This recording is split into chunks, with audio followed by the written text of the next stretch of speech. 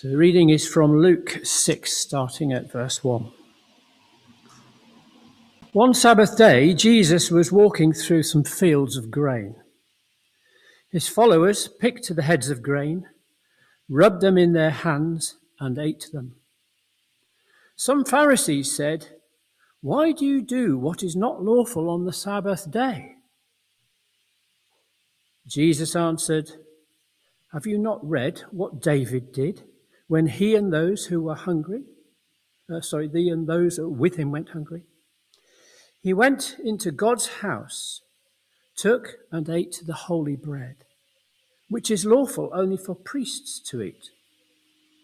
And he gave some to the people who were with him." Then Jesus said to the Pharisees, "The Son of Man is Lord of the Sabbath day." Jesus heals a man's hand. On another Sabbath day, Jesus went into the synagogue and was teaching, and a man with a crippled right hand was there.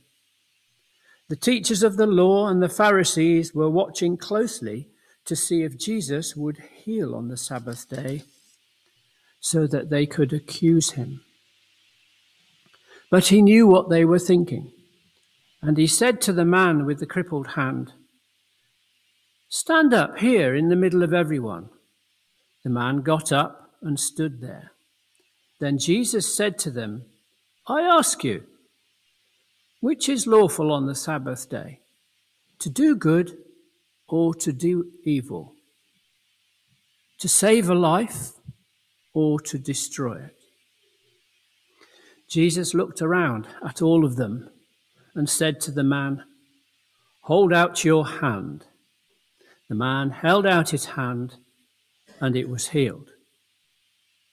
But the Pharisees and the teachers of the law were very angry and discussed with each other what they could do to Jesus. Well, as human beings, we are sometimes faced with the rather alarming possibility of turning good things into bad. For example, an occasion of joy might be turned into sorrow through some words of bitterness, for example. Or something intended for the good of others might instead be taken only for oneself, so that those others end up actually deprived. Or something that should bring growth and life might instead be soured simply because of the way we respond or react to people. And in fact, I think we're all faced with this choice, really, each and every day, the choice of how our words, our actions, our lives will affect the people and the world around us. Will we be a blessing or a curse to others? Will we build up or destroy? Will we choose to see the worst and be negative and critical and grumpy all the time, for example? Or will we try to see the good and to encourage that good and therefore bring some growth and life and hope to others?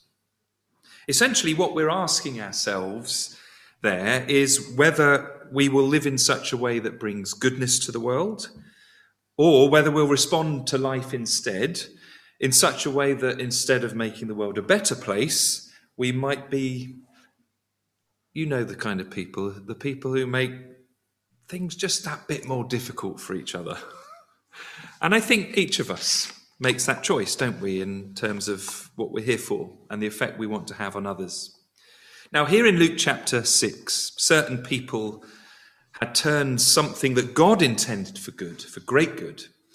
They had turned it into something that was actually hindering life and prolonging suffering. The Old Testament Sabbath was meant to give rest and refreshment to everyone. But here it had been turned into an obstacle preventing good from being done. And it was the religious elites of all people who had done that. Those who talked most about God and holiness had kind of mangled God's Sabbath so out of shape that, as Jesus puts it here, it did harm rather than good. It destroyed life rather than saving it. Now, you might not think that's possible, that, the most religious people would do that, but it is possible. Being religious guarantees nothing. And I think this passage is therefore getting us to reflect and to think deeply. Just because we're religious kinds of people doesn't guarantee anything. If we are careless and we don't think about our actions and about what our lives here are meant to be for God, and if we separate religion from the very real needs of actual human beings around us, then we may indeed, like here in this passage, we may indeed turn even the blessings that God gives into pain and difficulty. And that is guaranteed, by the way, to put people off of God. And indeed, sometimes it does. Here in verses 1 to 5, it's about food. God knows that we need to eat, and he responds to that human need by filling this earth with food. I like how Psalm 65 puts it. His carts overflow with abundance. The meadows are covered with flocks. The valleys mantled with corn, and they shout for joy and sing. God feeds the world because he's good. It's like manna from heaven every single day in this world. And here in verse 1, we find Jesus and his disciples walking through some cornfields on a Sabbath day, picking some ears of corn and rubbing them in their hands and then eating them. Now, within the first century Jewish context there were two Old Testament principles at work. Firstly, God had said there should be no food poverty, and that the hungry should always be able to go and pick grain from the edges of the fields. God had also, so that was the first thing, God had also said that everybody, absolutely everyone, everywhere, should be able to stop work and rest, have a Sabbath. Now, both of those Old Testament laws, food and rest, were meant to be a blessing to the human race as a whole and to every single individual human being within it. One law ensured there would be provision of food for everyone. The other ensured the provision of rest for everyone. So that, in other words, the reason for this was that if they did this, society would not become a place where some people have no food and have no rest. And clearly that can happen, as I'm sure you and I know, because sadly it still does happen. There are still people in our world today who don't have enough food and who have absolutely no rest because they have to work so tirelessly for so little. So these were really good and important principles from God, and they were meant to ensure food and rest for the well-being of everybody. But the Pharisees of Jesus' day, these kind of religious elites who talked a lot about how what God said should be lived out, they had kind of spoiled those good principles by forgetting what they were for. They separated them from the good that they were intended to do, and they made them a religious end in themselves, these laws. So instead of being a blessing, Sabbath and grain became matters of religious nitpicking, a kind of test to separate the acceptable from the unacceptable, those good enough from those not. And sadly, we do have a tendency sometimes to turn even the goodness of God into that kind of sort of a legalistic boundary marker so that we know who's got it right. It was the similar tendency that the Apostle Paul had to write against later on in the New Testament when he wrote to some churches that were dividing up into factions. We're right and you're wrong, etc. And Paul wrote to them and he spoke about the difference between grace and law. And Paul said it's grace, it's not law that we've received in Christ. And it is grace, not law, that has the power to save us and unite us as Christ's people. But here in Luke's gospel, the Pharisees, they wanted those rules which told them who was in and who was out, told them essentially that they were okay because those other people were not, because they did it wrong. And that kind of thing, let's be careful, let's be honest, that can be very addictive kind of thinking. It's also quite exhausting as well. And the tragic result was that these two principles of grain and Sabbath, instead of complementing each other for the good of all humanity, the Pharisees made them actually contradict each other. They said that picking and rubbing grain was classed as working. And on the Sabbath day, you're not supposed to do work, they said, so it's not allowed. You know, you might be hungry, starving, but if it's Saturday, they said, that was the Old Testament Sabbath, then you'll have to go without food again, I'm afraid. Never mind your need of food, they said, you've got to keep the rules to be in God's good books. Now, in response to this, Jesus reminded them that God's commands were never meant to destroy human life. So he remembers how in 1 Samuel 21, David and his men ate the consecrated, they were fleeing, they were in trouble, and they ate the consecrated sacred bread that only the priests were supposed to eat. But David and his men desperately needed to eat in order to survive, so they ate it. Their need of, and that was okay, Jesus says, because their need of food was the higher, greater, more important principle there. The parallel here in Luke 6, of course, is that Jesus and his companions needed to eat grain in the fields. In Mark's Gospel, Jesus says this to the Pharisees at this point. He says, the Sabbath was made for the benefit of mankind, not mankind for the benefit of the Sabbath.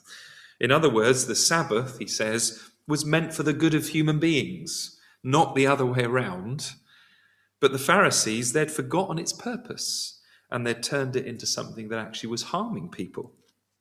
The next example is actually verses 6 to 11, perhaps even more shocking. Jesus went into the synagogue and he healed a man's hand.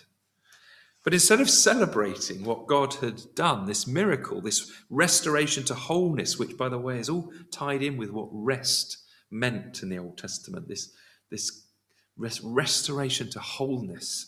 But instead of celebrating that, the Pharisees started moaning again about what day of the week it was, which sounds absolutely crazy, doesn't it? You know, but there it was. Some very religious people were moaning because Jesus was doing good. Why? Because they said, our rules say it's the wrong day. You cannot heal people today, they said. Verse 11 actually says they were furious about it. Jesus heals a man, and their response was, this is terrible, and we're furious about it. You almost have to laugh, don't you? But of course, we can all fall into this trap of actually turning things that God means for good, and we end up making them barriers and making it difficult for people to see and experience the goodness of God because they become very religious things to us, and they become apparatus by which we gauge who's in and who's out. And the sad thing is, here in Luke 6, these people were supposed to represent God to the world, the Pharisees were. But they had painted a picture of God that suggested God cared more about the calendar, what day of the week it was, than he cared about people and their suffering and their hunger. They suggested that he cared more about religious particulars than the suffering of the world. It suggested, it's like someone suggesting to you that God cares more about your shirt being tucked in properly than he does about you as a living, breathing human being. Matthew's Gospel tells us that on this occasion, Jesus said this to the Pharisees. He said, look, if you had known what these words mean, and he quotes from the Old Testament, I desire mercy, not sacrifice, you would not have condemned the innocent, he said. God said, I desire mercy, not sacrifice. God desires mercy, in other words, and no amount of religious offerings, even though they could be right in their place, God was saying there in the Old Testament, look, if you're not merciful, no amount of your religious offerings are a substitute for it. I don't want sacrifice and religiousness, God says, if you're not showing mercy. And I think one thing we have to do in response to a passage like this in Luke 6 is pray and ask God, particularly as Christians, you know, we're supposed to portray God to the world today. We need to ask that God will keep us from the kind of attitude that we see in the Pharisees, because actually I think it's potentially in all of us. There is a bit of Pharisee in probably every one of us, because it can be reassuring to think I've got it right because they've got it wrong. And we've got to be so careful. As I said earlier, that can be quite addictive. It makes us feel very good about ourselves, but it won't last. You can't live life like that in the freedom and grace of God. And as we do pray that God will keep us from these kinds of things, what can we do to avoid becoming pharisaical in our own lives? Well, in verse 9, Jesus asks a simple question. He says, "Tell me, is it lawful on the Sabbath to do good or do evil, to save life or destroy it?" Now, that is a deliberately simple and blatantly obvious question. In contrast, by the way, to all the very complicated rules and counter rules that the Pharisees had come up with, Jesus just asks, and we so often do that, don't we? We overcomplicate religion and the gospel and church and faith by all these extra things we add on. And Jesus kind of draws back and he says, look, here's a very simple question. Are we here to do good or do evil? To save life or destroy it? What's right, Jesus says? What is the thing God wants? To do good or evil? Save life or destroy it? And no religious rules can override that simple question. What day of the week it is irrelevant. What's classed as working is irrelevant.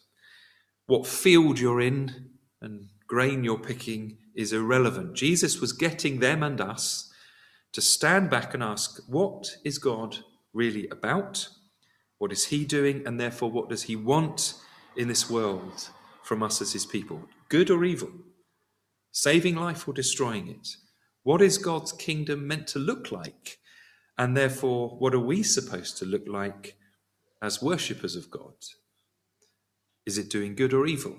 Saving life or destroying it? And we mustn't let any religious apparatus complicate that very simple, central, overarching principle. As churches, we must always have simple questions like this at the heart of what we're doing.